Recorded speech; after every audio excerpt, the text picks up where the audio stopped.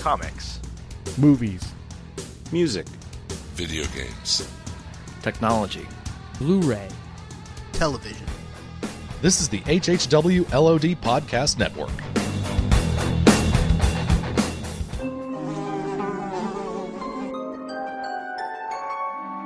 The world we know is gone. No internet, no GPS, no text messages, no podcasts. In a world ruled by the dead, we are finally forced to start living.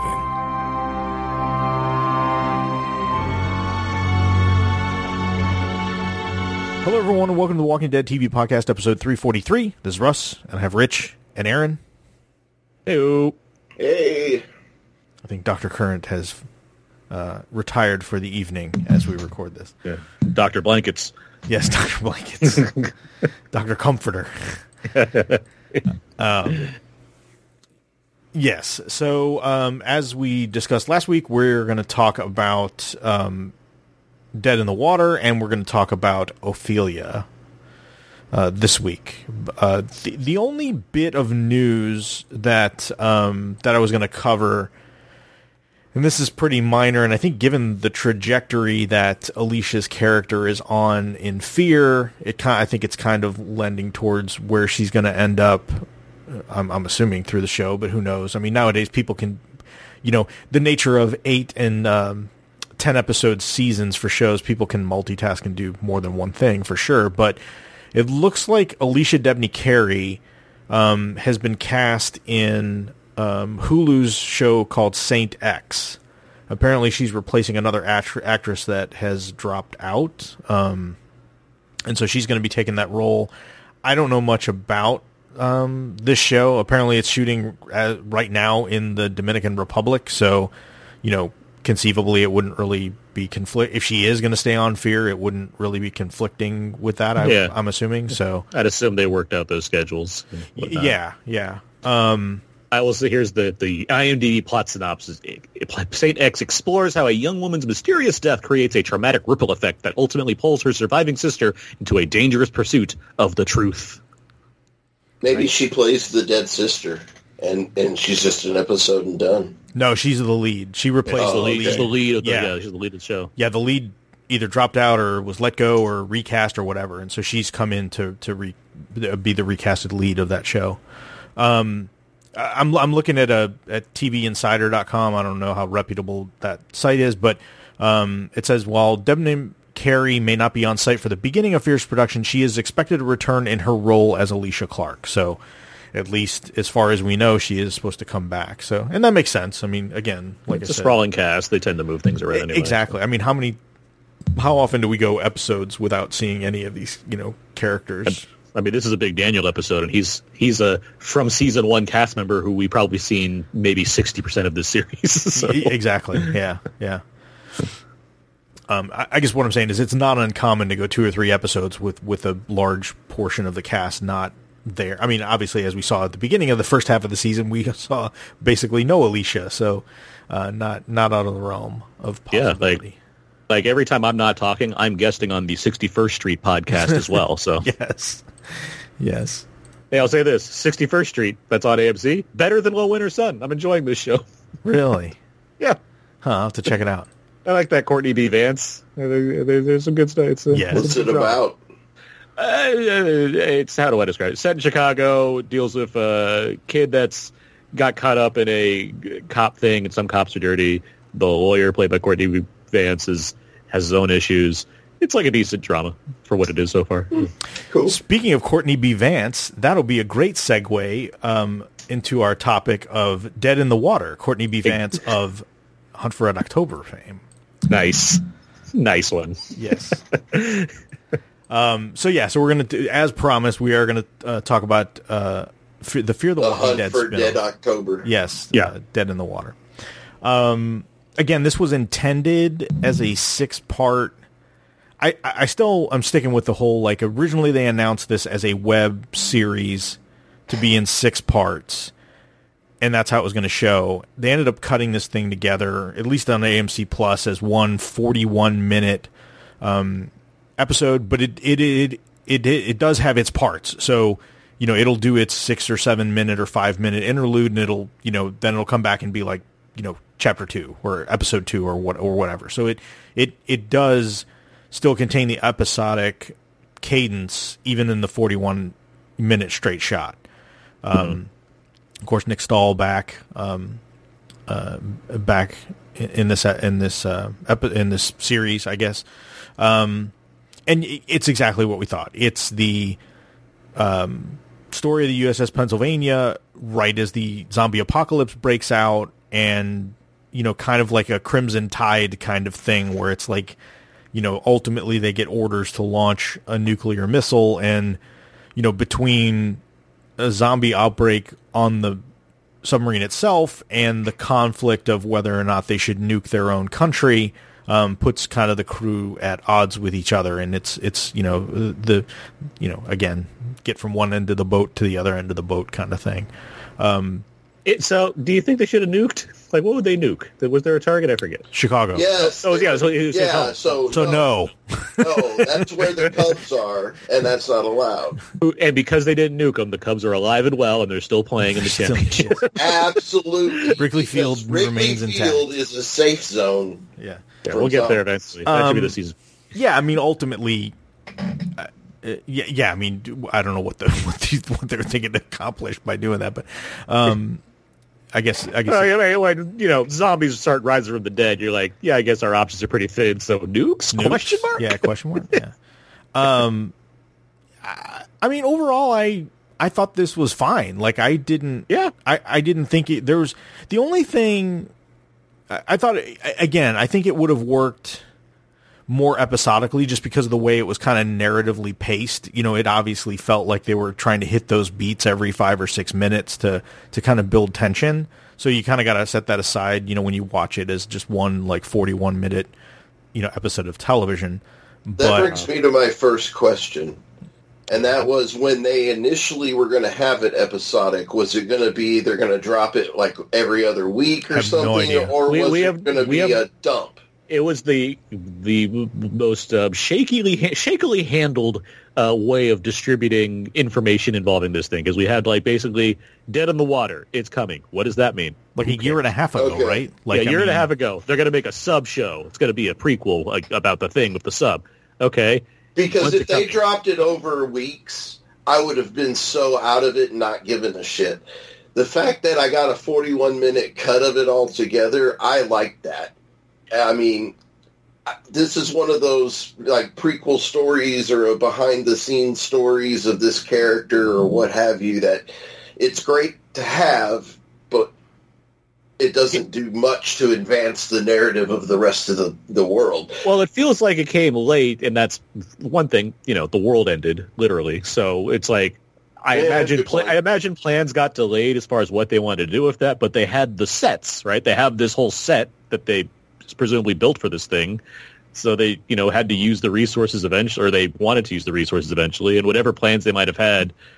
And, it's like, pandemic happened, things got different, and then things went back for a bit. So I just feels like things got screwed up whatever they intended originally, where it probably would have been filmed, and it probably would have come out in the parts during a time that made, like, anything, it probably would have come on like during like World Beyond or some other show to kind of get you juiced when you go back to Fear the Walking Dead. And that I'm just saying, I'm glad I got it all in one shot instead of over time. I can agree with that to a point. At the same time, though, if we were getting like those weekly installments like we used to when we had, Taco Bell Presents All the Nonsense, that's fun. Like, it's fun to get like a minute, a 7-minute clip of Walking Dead and be like, oh, this is neat to talk about for a bit. Like, I wouldn't have minded that. No, I totally agree. I just don't think that this one would have been all that great. Maybe in cut up. I don't know. I watched it all at once, so I don't really know. I can't really say. It's just in my mind, I think I would have kind of grown bored with it. I don't know. Maybe I need to go watch it in parts. No, I don't know. I mean, and who knows how that would have edited, right? Like, if you're doing it episodic week to week, maybe there's some connective tissue that just gets... That's a good point, yeah. That gets all trimmed out, because it's like, we don't need to recap anything because you literally just saw this 30 seconds ago kind of thing. Right, yeah, good point. The only thing that really there are a couple of things that were just like very eye-rolly Walking Dead kind of things, where it's like after they've established the fact that somebody can come back, quote unquote, from the dead in the zombie-like state, and then they find like one of their crew members shambling down the hall, like with the head tilt and everything, and they're like, hey, you know, whatever your name is, like, hey, and he doesn't respond, and they're still like, hey, what's wrong with you? And it's just like, it's like, really? You don't know what's wrong with this guy? Like, you know, that kind of, you know, kind of horror movie trope kind of silliness. I mean, you're on a submarine. You don't expect, I hope zombies don't break out. Like, it's not but it was after they already had broken out. That's what I was like. That's the thing. It's like that already happened. So this brings me to my second question about this. And I know I'm probably not the first one to observe this. I've seen it in other of the shows, so I'm sure other people, but like, these guys just turned, but they're made up to look. I mean, some of them look like they had been rotting corpses for weeks, and yeah. And I've seen this in some of the other shows too, but I mean, we used to have, I mean, like, it would have made a lot more sense of the fear of them seeing their fellow crewmen like that. It would have been so much better if they still looked more human, just they had the dead eyes and were, you know. So, I don't know. That really kind of took me out of it. I'm like, why are they suddenly turning into clearly weeks old at the least corpses? I'll throw this in there. Well, two things. One's logistically, and one's just the nature of these kind of shows. You know, they're underwater, the depth pressure, you know, they devolve faster. Who the fuck cares? But the other is like, with all of these shows, you know, these like mini episode things, they tend to be, you know, of a certain quality and heightened in a certain way, where you're getting essentially greatest hits as opposed to a, you know, week-long I evolution. understand, but I've seen this in the main shows, though. I've seen this in the main shows. I'm not talking about the main shows. The main shows have the issues that we can talk about. We talk about the main shows. With this show, it just feels like, hey, we only have 40 minutes to tell an entire story. Let's ramp up some of the stuff and make it, you know, it makes it by default campier. But at the same time, you're like, well, you're getting, you know, if Rich, you're already saying, like, I don't know if I would have preferred watching this in parts. Well, imagine the even longer version where it's like it shows, and I know what you're saying like, less makeup and whatnot, but it's like, we're watching a 40-minute zombie movie. Give us the zombies, I think, is their logic. Give us the heightened version of that. I think it's suspend disbelief for the benefit of seeing cool dead people, like in a submarine. Yeah. I get it. I'm just saying, I think back to the first season of Walking Dead, like when the sister first got bit, and when she hours later turned and just was like exactly the same, except just the creepy eyes and the veins a little bit in the face, and then with Jim, you know, against the tree when they left him and stuff, and then we see him later. I'm just saying, is Morgan's wife, when she's walking around, I mean, you're talking about stuff from the Darabont days, and they fired him, so they're not doing that anymore. Oh, that's the issue. Okay. You're talking about the stuff that people didn't like on the show, presumably, that they changed. I like that. I don't know. Maybe it's just me. Hey, you know me. I'm a huge zombie fan. I'll take my zombies all shapes and sizes, colors, creeds, whatever religion the zombie practices. I don't care. Yes. But I get what the shows. The Deadites. Exactly. God, that Evil Dead game's coming up. I'm looking forward to that. But regardless, yeah, sure. They're taking shortcuts, and it's just, it's not hitting me in a way that's affecting me too much. I get what you're saying. I don't disagree with you as far as, they could have done something like this, but for the sake of this thing, And it wasn't as much a critique on this little mini-series as much as it is, I've seen this recently in, like, The World Beyond and some other things. It's just kind of like, really? They're automatically emaciated? I don't know. The other thing that I had a little bit of a problem with, because it just seemed very glaring, is the fact that, like, Nick Stahl's character goes on about how, like, they have a mission, their job is not to question orders, they got to turn that key, they've got to do the thing, and the minute, and then, like, okay, that's the episode break, right? Then the last episode starts, and the captain is like, okay, we got our orders, this looks authentic, let's put our keys in nuke Chicago, and now he's all like, no, I'm not going to do that. And I was just like, wait a minute, like, you got these orders a few minutes ago. There's a lot of... I'm telling you, it's protect the Cubs at all costs, no matter what universe. It was just a little, like, it just, again, I think that's a case of weeks to week. Maybe that doesn't hit as hard, but like, you know, when you're just like, hey, 5 seconds ago you were just berating your subordinate because, you know, they wouldn't get on board with their orders, and now you're doing the same thing. But you know, you watch it all in a row, and it reveals a lot of the stitching. Right. But again, overall, I thought I will say this. Watching it, I wasn't like looking at my watch going, man, how much time is left in this thing? Like, I was engaged. Yeah, it felt like it was paced very well.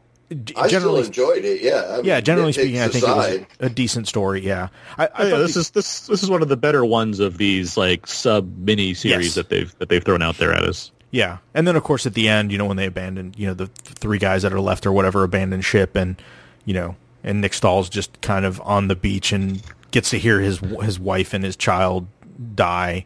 I thought that was interesting from him to kind of go full circle with the whole, like, you know, I don't know if I'm ready to be a dad, kind of whatever, to, oh my God, like, I'm going to, you know, I faced with my own mortality in the end of everything, I've come full circle on this. And, you know, just as I'm coming to terms with, you know, with doing this and going all in, now I'm literally, you know, having it stripped away from me. So in my notes, which I took I guess a month ago now at this point, I wrote call from wife and son.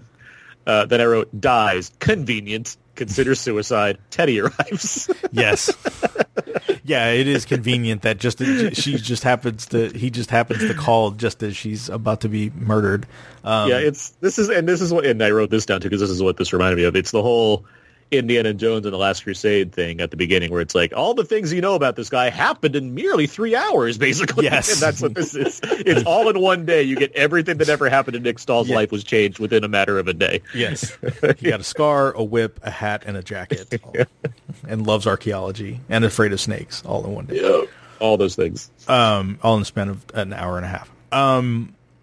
Yeah, so, and again, Teddy shows up at the end. I thought that was a neat surprise. I wasn't really expecting John Glover to show up at the end. Because I already wrote down all of this is happening one day, I'm like, I better see Teddy, or else it's not worth it.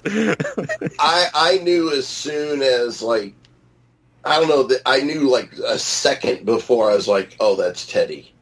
And then it was, but I thought they were just going to do before that. So I thought because the way they were shooting it, I thought it was just going to, like, you know, they were just going to blow out the brightness with it, and it's just going to, you know, they'll do his voice or whatever, and you would just assume it's like, nope, they actually got John Glover to shoot this.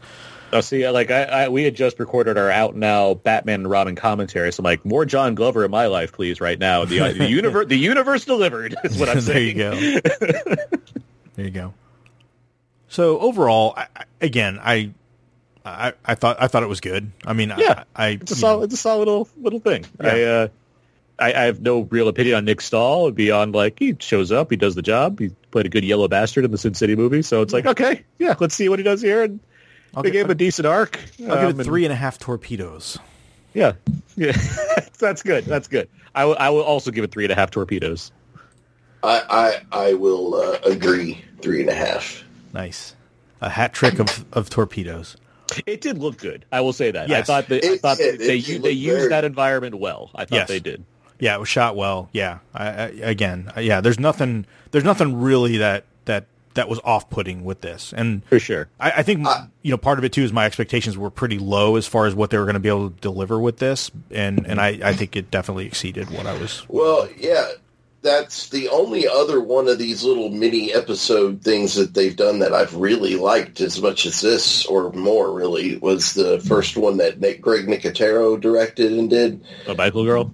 Yeah, that I enjoyed that one, and then we had the one, was it storage units and stuff? I don't even remember. There was like 3 of those total, like those early ones. Yeah. There's 3 of those, and then there was whatever one was before the plane one. Was the plane one the plane one was the first one, or there was something else before the plane one? Oh, machete, of course. Red machete. Yes. Yes. I take everything I just said back because I did enjoy Red Machete, but in an ironic way. That was an enjoyable gimmick. Like yeah. Those were like what, a minute and a half. Like those things were short. Machete was longer. Machete was like good 5 minutes. It was the plane one. That's the one where they're like, it's a minute.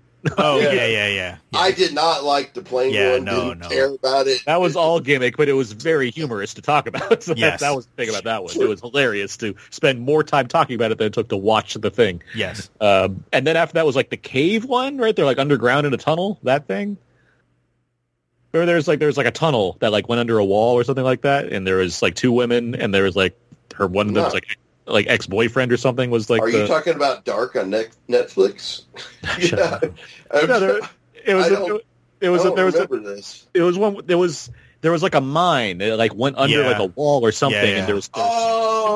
Yeah. 2 women were like the lead of it, and then there was like one asshole guy who was like maybe like the ex-boyfriend of one of them, and that he was like the main threat and whatnot. So that was one of them for sure. Forgettable. And I don't think that one won an Emmy, if I'm not mistaken. God! Like a Webby, like a short term, medium Emmy, like something like that. Which I know because it's like the only Emmy The Walking Dead has won, at all.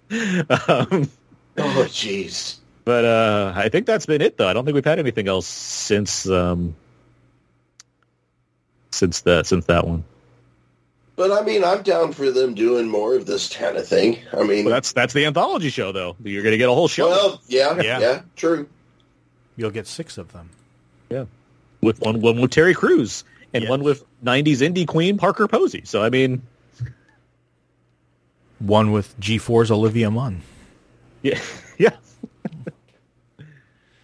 Okay, so this episode. All right, so let's get into it. Fear the Walking Dead, Season 7, Episode 11, Ophelia. And this is basically a Daniel, Lucy, Wes centric episode. And it starts with, surprisingly, I don't have a ton of notes for this episode compared to normal. But anyway, I think I don't write about this, so it's like I don't have to take as many notes, but I still do. So there were a lot of it was just kind of like action happening. Like It's like Daniel doing his Daniel thing, and But yeah, so it starts with Daniel and Lucy are playing like the memory game, like where you flip the card and try and remember where the counterpart is, and obviously Lucy's trying to keep his brain occupied because and challenged because they know that he's having cognitive decline, and it kind of comes and goes. And at first, I think it's kind of funny because they play it also as some of it is Daniel playing the fact that he knows that he's having cognitive issues and uses that kind of as a as a way to connive other people as well as legitimately having issues. And as they're playing this game, he even calls Luciana Ophelia by accident. So Ophelia, for those that don't remember, is Daniel's daughter that died several seasons ago. End of season 3? Here's a fun question. How did she die? Wasn't it off... wasn't it an explosion in a boat? Cause of death. I just found it on the wiki. Bitten on left shoulder by Walker and later succumbed to infection. Shot in the head by Daniel before we did the animation. Yeah. She got bit. That was what happened. That sucks. Yes. I assume that's what, season 2? Yeah, season 3. Season 3, yeah. Yeah, okay, I do remember this. Yeah, it's like it was on. Because she was gone for a while and then came back, and then. Yeah. You know what this episode could have used? Flashbacks. Yes. Just like any image to give me, like, to jumpstart my mind a bit about, like, I know there was his daughter. or the previously on segment to. Any of that could have. Let's give us a little more context clues. Yeah. So they're playing this little game. He calls her by the wrong name, and so Lucy realizes that things are getting worse with him. Come back to the other part of the sub, Sarah. I mean, I know what you're saying. It's like, I know people that are just older that call them, say the wrong name because they're just thinking my mom would, sometimes just call me her brother's name just because she's trying to run your mind real quick. It's like, oh, I mean Aaron, like that kind of thing. But when you're dealing with a person that has dementia, it's kind of concerning at the first. My grandmother had 11 children and a lot more grandchildren, and so like there were times when there were like 5 of us in the back seat of a car and one of us was cutting up, and it took her like 6 names to get to the right name, partially because she was flustered and pissed off, and part of it was just it's like, that kind of thing. Like, man, that's a lot of names to remember. Obviously, we already know Daniel's going through a thing. So yes. My 3 sisters and I were all referred to as Rick, Jenny, Sarah Beth. Exactly. So Sarah and Sherry are preparing to go out and give Dwight a hand because he apparently has found a cache of weapons. So they're getting ready to go out there and help him do that. And while everyone is dealing with that, Daniel takes off. And when they catch up to him, he's left to go find Ophelia. So he's in complete denial about her being dead, and he is off to go find her. And the boat cards in the memory game, right? That seems to be the trigger. Is because how did that trigger him to go to that boat yard? Because had he been to that boat yard? They got taken. They didn't go there. They got taken to the boat yard. Okay. He was wandering off, and then Arno's people came up, is it me, or does any time like they're out in the wasteland and like people ride up with their covered from head to toe, I just think of Star Trek II: The Wrath of Khan. When Khan's people roll up on Chekhov. This is City Alpha 6. Yes, I just call them trash people until they identify themselves differently. There you go. I forgot that there are the stalkers. I'm just like trash people. Whatever. I'm just saying I'm not understanding what about the boat triggered him to think that. Because the Abigail was something memorable in his mind that he could latch onto. The Abigail from season 2. Right.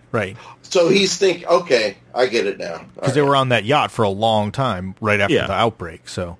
And I imagine that's a pretty significant memory. And, his mind's messed up, so it's like whatever he can grasp onto is the thing he's grasping onto. I completely forgot about Strand's boat. Yeah. Oh, yeah. So they get Arno. I'm sorry, Russ. I'm sorry. No. I think because, this episode's good, the way it's going to end, the Abigail is a big thing concerning Strand. And this show is so positioned Daniel and Strand to be like ultimate nemesis. Yes. So it's like, I can imagine things related to Strand specifically probably stick out to Daniel also. So it's like, the Abigail is a big factor in his mind. Yeah. Recent things. No, it makes sense now. I completely forgot about his boat. Yeah. Arno with his missing hand. So obviously we saw in the previous episode he got bit on the hand. So obviously they've taken care of that before it got to him. And we see that they've got their own place set up. They've got this, compound that they've kind of built for themselves after all the disarray of, what happened with Alicia and everything going on there. And Daniel's, again, he's still trying to find Ophelia. So as they're kind of being herded up on this gangway and everything, he ends up taking the gun from one of the guys and, points it at Arno, and Arno's like, hey, if you want to shoot me, whatever. And it turns out the gun is, of course, Daniel goes to shoot him, and the gun's empty. So I did like they tried to shoot him. Like, yes. Yeah, it wasn't just like, good. Okay. None of this talk. It's Daniel. Yes. Daniel time. Yes, Daniel is by the way, no nonsense. Arno, he sucks, right? This guy sucks. Yes. Like, good on the actor for making him suck, but he sucks. Like, he's such a person where I'm like, I really hope there's not more episodes with this person. And sure enough, the episode's like, thank you. Like, yes. He never felt threatening to me at all. No. That's why he sucks. He's not. He's a villain because he needs to be. And it's like, right. Right. He just felt like the guy down the street that just never got along with anybody and suddenly found a following and decided he was a badass. Yeah, I don't know. He did not sell leadership at all. It's saying something when like Dwight with the half melted face is like, this guy's more compelling as like handsome man than Arno is. Like, yes. Well, and then as we'll see later, how quickly they all just are like, when Lucy's like, "Hey, I'm going to lead us to the promised land and do all this," and they're like, "Okay, good. I'm glad that Arno's out of here." Like, okay. Hey, Arno, you're dead. Yeah. Sorry, Jerry. Yes.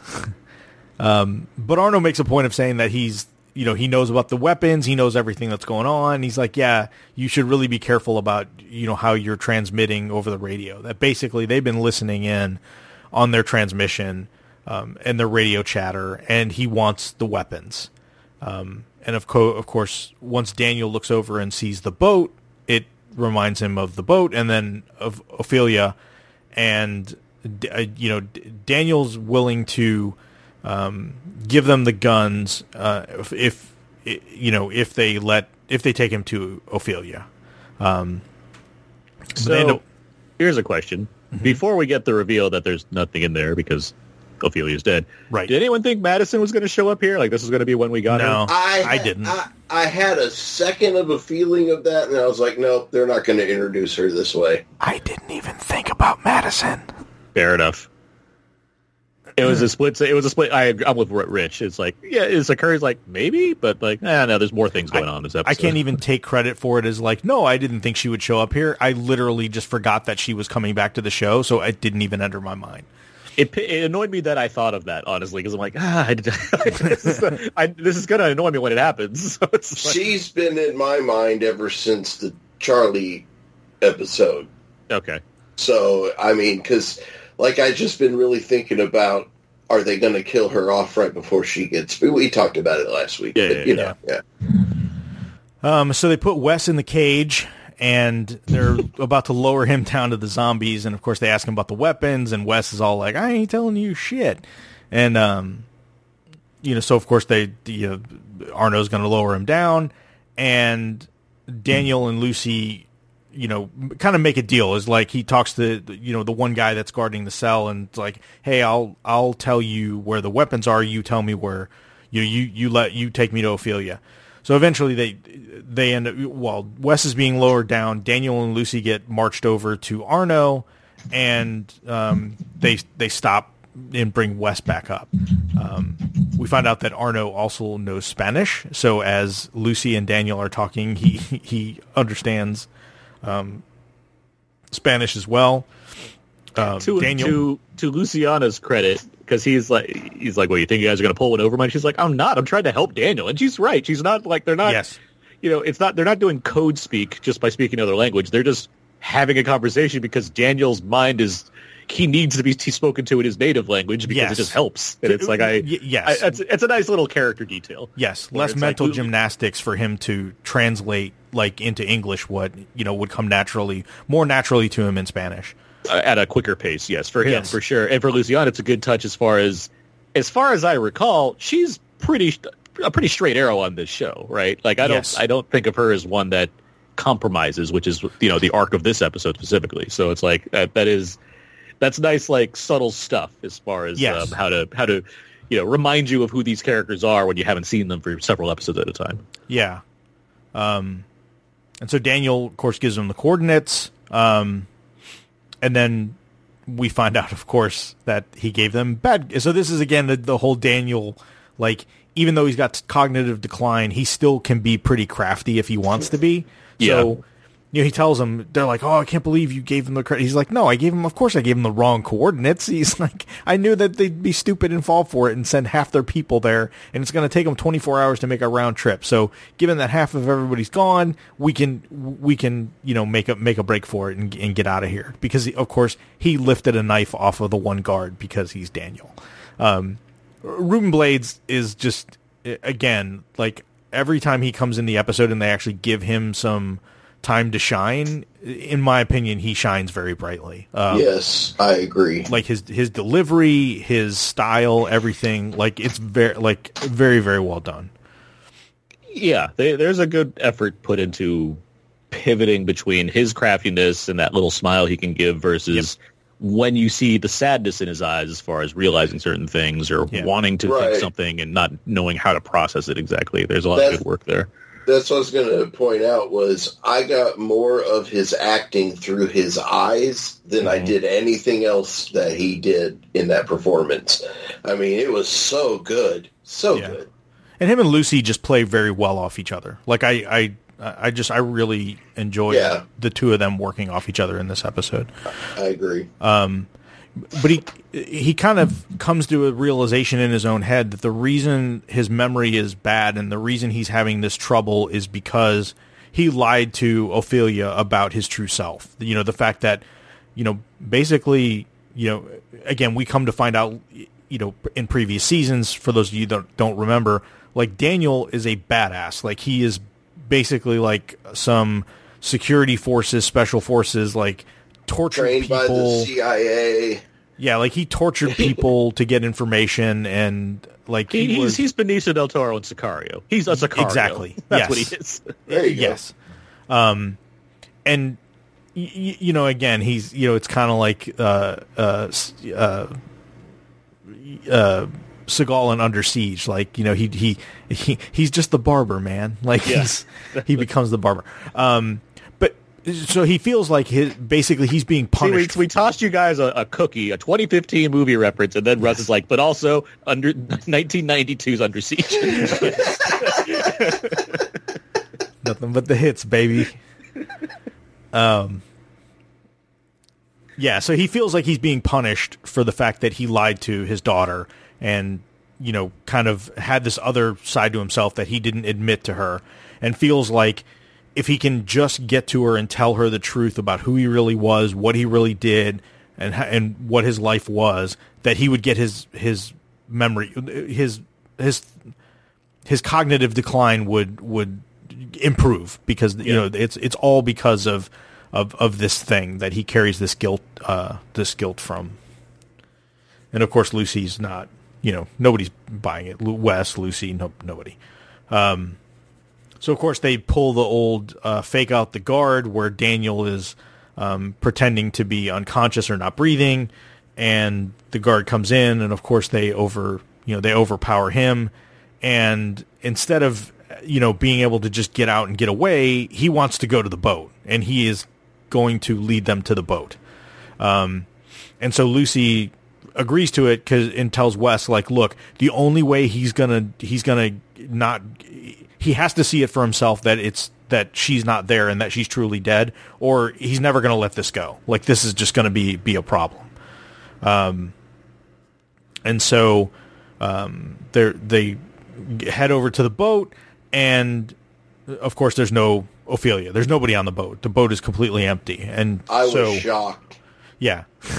So of course Daniel's confused and angry and, you know, threatening the guard, and Lucy and Wes take that as an opportunity to get out of the guard. Like, hey, what's going on? Like, Wes mentioned the crater. Everybody's kind of afraid of it. What's going on?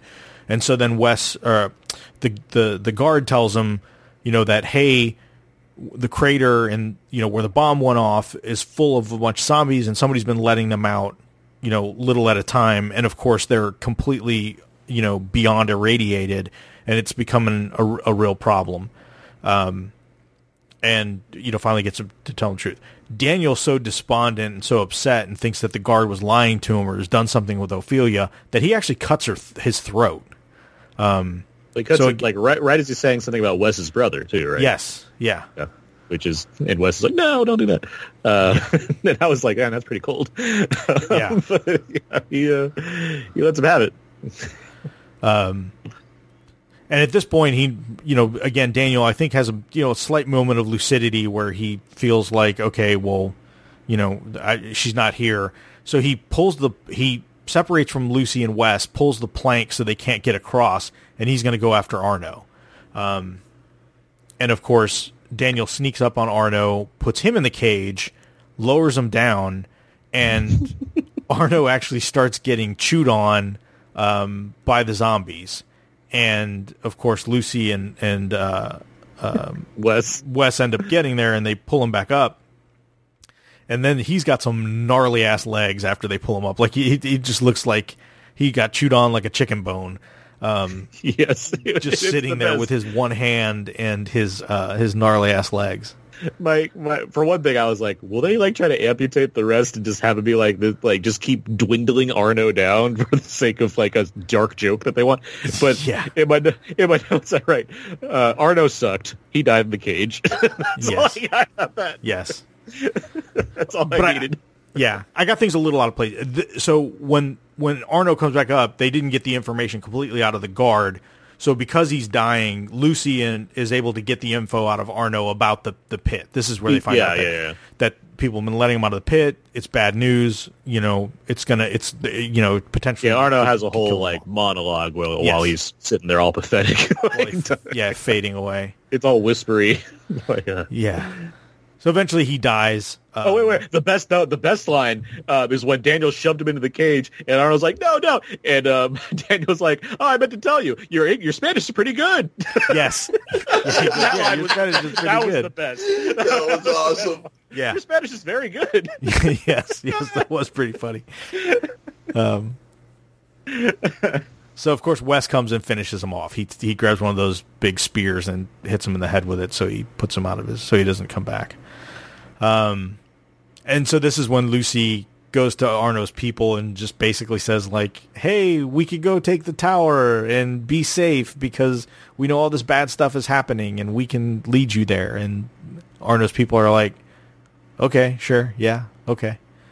But Wes at this point, like he's kind of frustrated with everything, so he walks away. He leaves, this whole business here.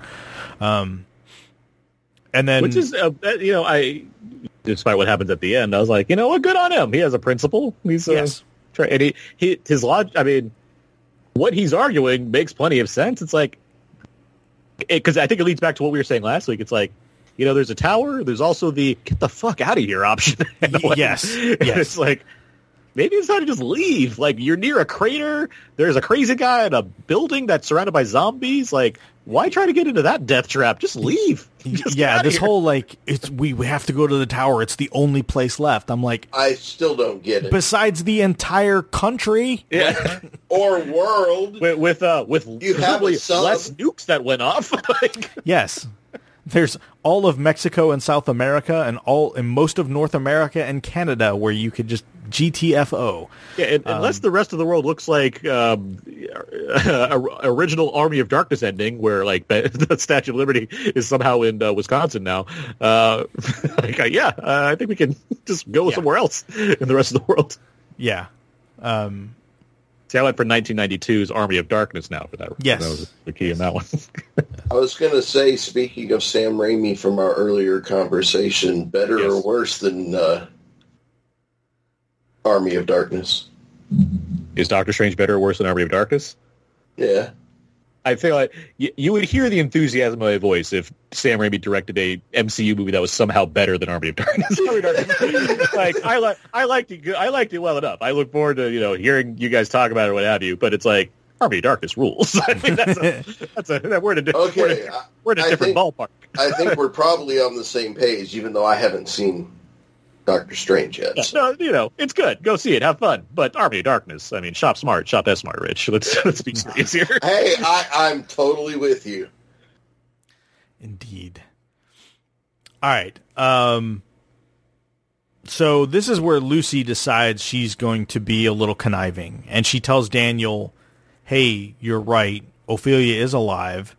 I talked to, Arno actually told me, and she's in the tower with Strand, and we have to go get her. And Daniel tells her that if this is another lie and she's really not there, it's going to break him for good. And I get what Lucy's trying to do, because she knows if she doesn't focus Daniel on this, he's just going to be all over the place. Mm-hmm. And I think she's also seen when Daniel has his moments of lucidity or focus, he's a force to be reckoned with. That he still has the chops to, be the Daniel of old. But if he continues to try and position himself that he needs to wander the earth looking for his dead daughter, like it's not going to do anybody any good. I still don't know if I approve of what she's doing. I mean, from a morality standpoint, you can debate what's going on here. That said, we've debated morality on The Walking Dead many times over, and I feel like there's a lot of wiggle room at this point when it comes to world populated by zombies. So, I like the complexity here, and you can call it heartbreaking to see a character that, like I mentioned earlier, is a straight arrow and is trying to help this man. But I do think she's seeing a greater good in trying to help him, like Russ, you just explained, as far as, yes, you can call it using him, but it's using him for the point of, one, helping them with a very specific goal that all of them have in mind, but also, if we can just get him there, then we can, stop, assuming we're successful, we can stay at this one place and continue working on helping him get better if possible. Right. And also, yeah, and again, it comes at a risk of severing that relationship, which, that sucks.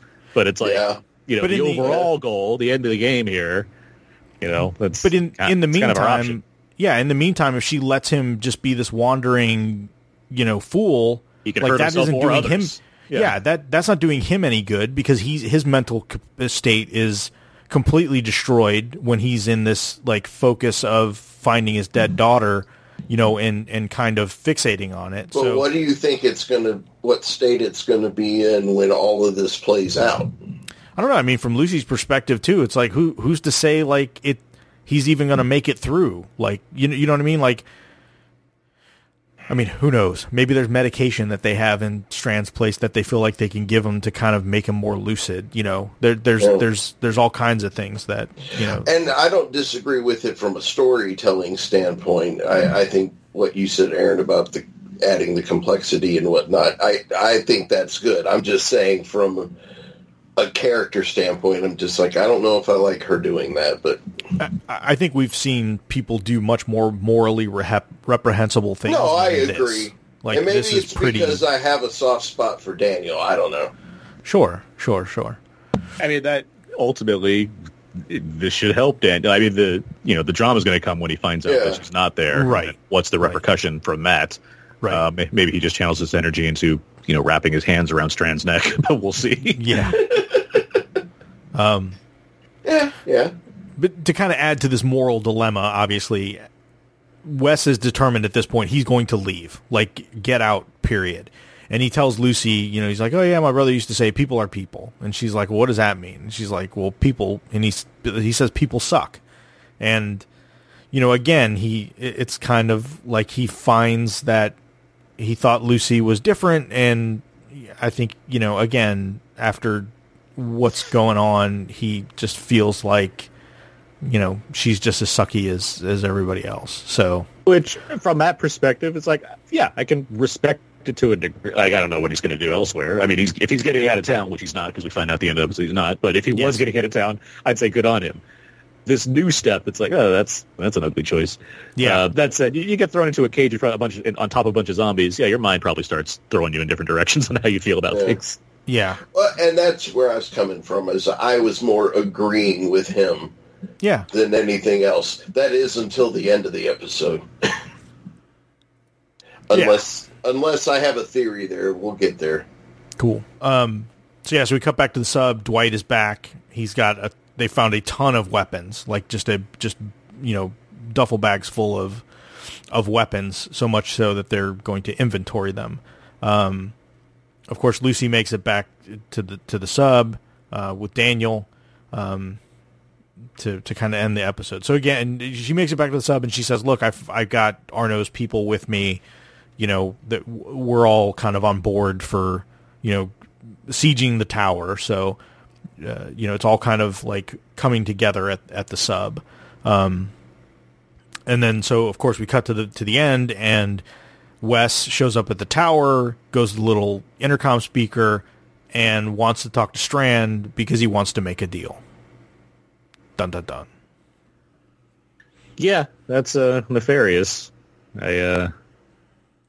Obviously, we'll get more from this as it goes along, but it's like, what's the end game of this one? If you wanted to not be with these people that are less shitty than this guy?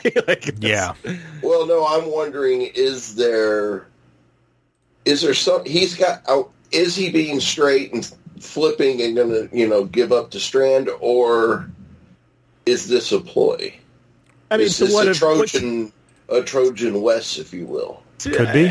I mean, it could be, but to what avail would it be to show us on the show that he's like, you guys suck, I'm out of here, and then immediately have him go to Strand, and then somehow there's a plan all along. To make everybody think for a week that, oh shit, he's betraying them. Well, yeah, I mean, in terms of... We're talking about AMC storytelling here. I hear you, and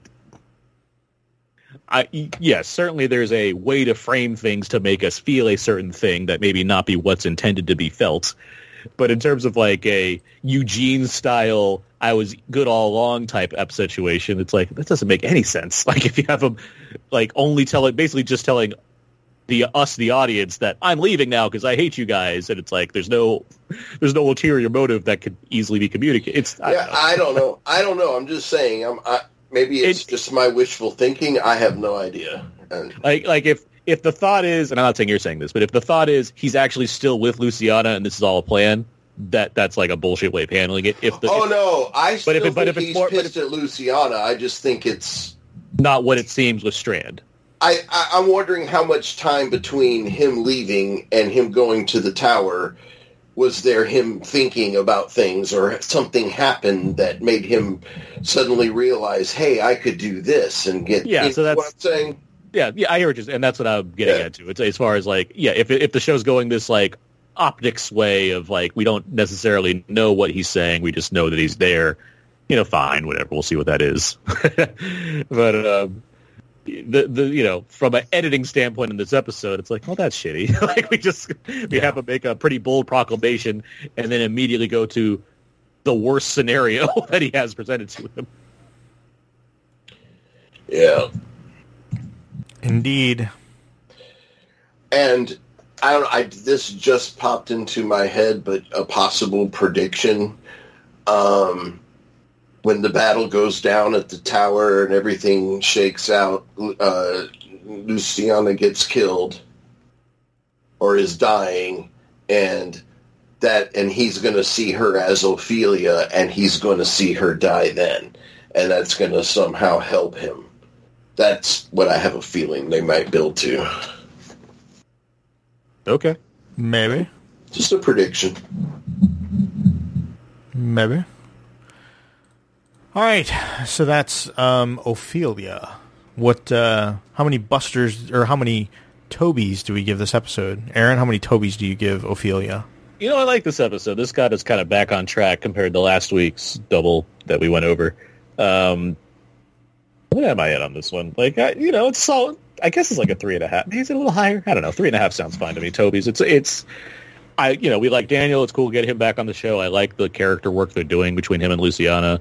Arno sucks, but he dies this week, so it's yay, I guess. So I like the trailer park as a set piece like that, or a set. That's a cool piece of set work. It's real for one thing, and I thought they made a good use out of it. Yeah. And there's tension where it needs to be. Good up. 3.5 Tobys. I'm also going to give it 3.5. Again, this wasn't a spectacular episode, but it was a pretty good episode. And I think it was more, again, just the character work. I think the Daniel, Lucy stuff really, really worked for me. And again, I think characters over the last couple seasons, we've had a couple highlight Daniel episodes for sure, but I've kind of missed Luciana because she's been, when they kind of put her in charge of Tank Town or whatever, they kind of back seated her. So I like her being back kind of in the fold, and with her and Daniel, it just really worked. So 3.5 for me. Rich? Yeah, I would pretty much agree on all those lines and with the 3.5, but I'm actually, because of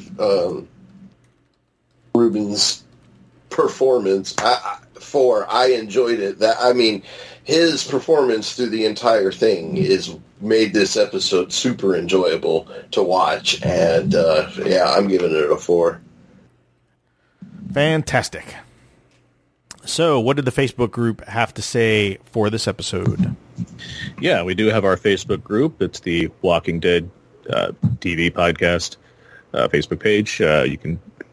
You can join us at facebook.com/group/WDTV podcast, where we post all the posts as far as where you can put in your own Toby and Buster ratings, of course, and other news and stuff pops up. The episodes pop up there, of course, and when I write the reviews for the show, those are there as well. But for this week's episode for Ophelia, we only got one this week, and it's from Kevin Barry. He writes, it looks like the Abigail has fallen out of rough times out of 5. I am always a fan of the Daniel-focused episodes, and this one did not disappoint.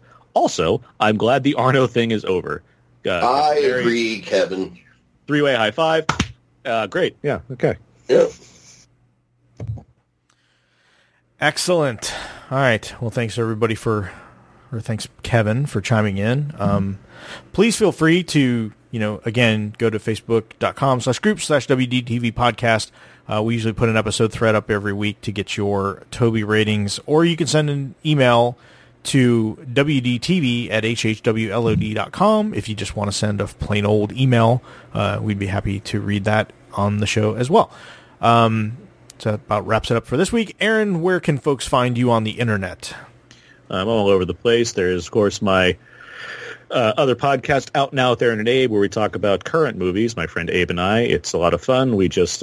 we're covering Doctor Strange this week, of course, but we also just launched our Summer Movie Gamble X, the 10th annual, where we predicted what we think are going to be the highest-grossing films of the summer. Always a lot of fun. We got a lot of friends of the show that compete with us, and so that's something we're going to be checking on throughout the next few months here. I'm also writing movie reviews as well as TV reviews over at Leo Entertainment, Blu-ray and Criterion reviews over at Weiss Blue, and I'm on Twitter at AaronsPS4. Excellent. Rich? On all the socials at ChubToad01. Cool. And you can check me out over at the Taylor Network of Podcasts, as well as this podcast, where I do Walking Dead, where I do Gotham by Geeks with Daryl Taylor and Mr. Hassan Talji. We have great fun every week talking about Batman stuff. I think this week we're going to be paying tribute to the late, great Neil Adams. Oh, sad. Yeah, very, very sad. Especially, to kind of add, that George Perez is in fairly poor health. So, just sad times in the world of comics. But yeah, I met Neil many times, and just a genuine dude, man. Just great. Yeah, I mean, of course, there's all the jokes out there about, Neil Adams is great. Just ask him; he'll tell you. But it's kind of true, but at the same time, it's actually true that he's great because of all exactly beyond like simple stuff like reinventing Batman. There's like life things that he did that are amazing. Yes, and that's what I was getting at. Is it's easy to Superman boys getting them to get their financial due, and just returning artwork and just being a champion for treating these the generation that came before well as far as creator rights and really kind of pushing that on the next generation to to kind of stand up for themselves. And so again, it's easy to kind of poke fun at that, but he did, in addition to his art being just friggin' phenomenal, he did some really amazing things for people and really helped them out. So, and if you've never read him and Denny O'Neil's Green Arrow, Green Lantern, phenomenal. Yeah, phenomenal. Just a giant library of amazing work for sure. Yeah, it's funny. The X-Men is the biggest part of my comic collection by far. It's not even close as to what's second, but I just because the early issues of X-Men obviously are drastically overpriced. So I finally got the second volume omnibus of the old school X-Men stuff, and he finished off that run before it was canceled and went to reprints. Yeah. And it's amazing when you look at the issues that came before him and then the stuff he did on those last, I don't know, what was it, 8 or 10 issues he did, and it's just night and day. It's amazing that alone wasn't enough to keep them to revitalize that book. So anyway, we'll be talking about that in the next episode for sure. So great. So definitely check that out. Thanks everyone for listening. We will be back next week. I think we're kind of back to our regular schedule. I posted this previous week's episode a little late. I had some recording nonsense going on, but finally got that straight. So thanks for bearing with us past the website issues and then the technical issues. So I think we'll be in a good spot. So thanks everyone for listening. We'll see you next week. And until there's no more room in hell and the dead walk the earth, people are people. People are strange.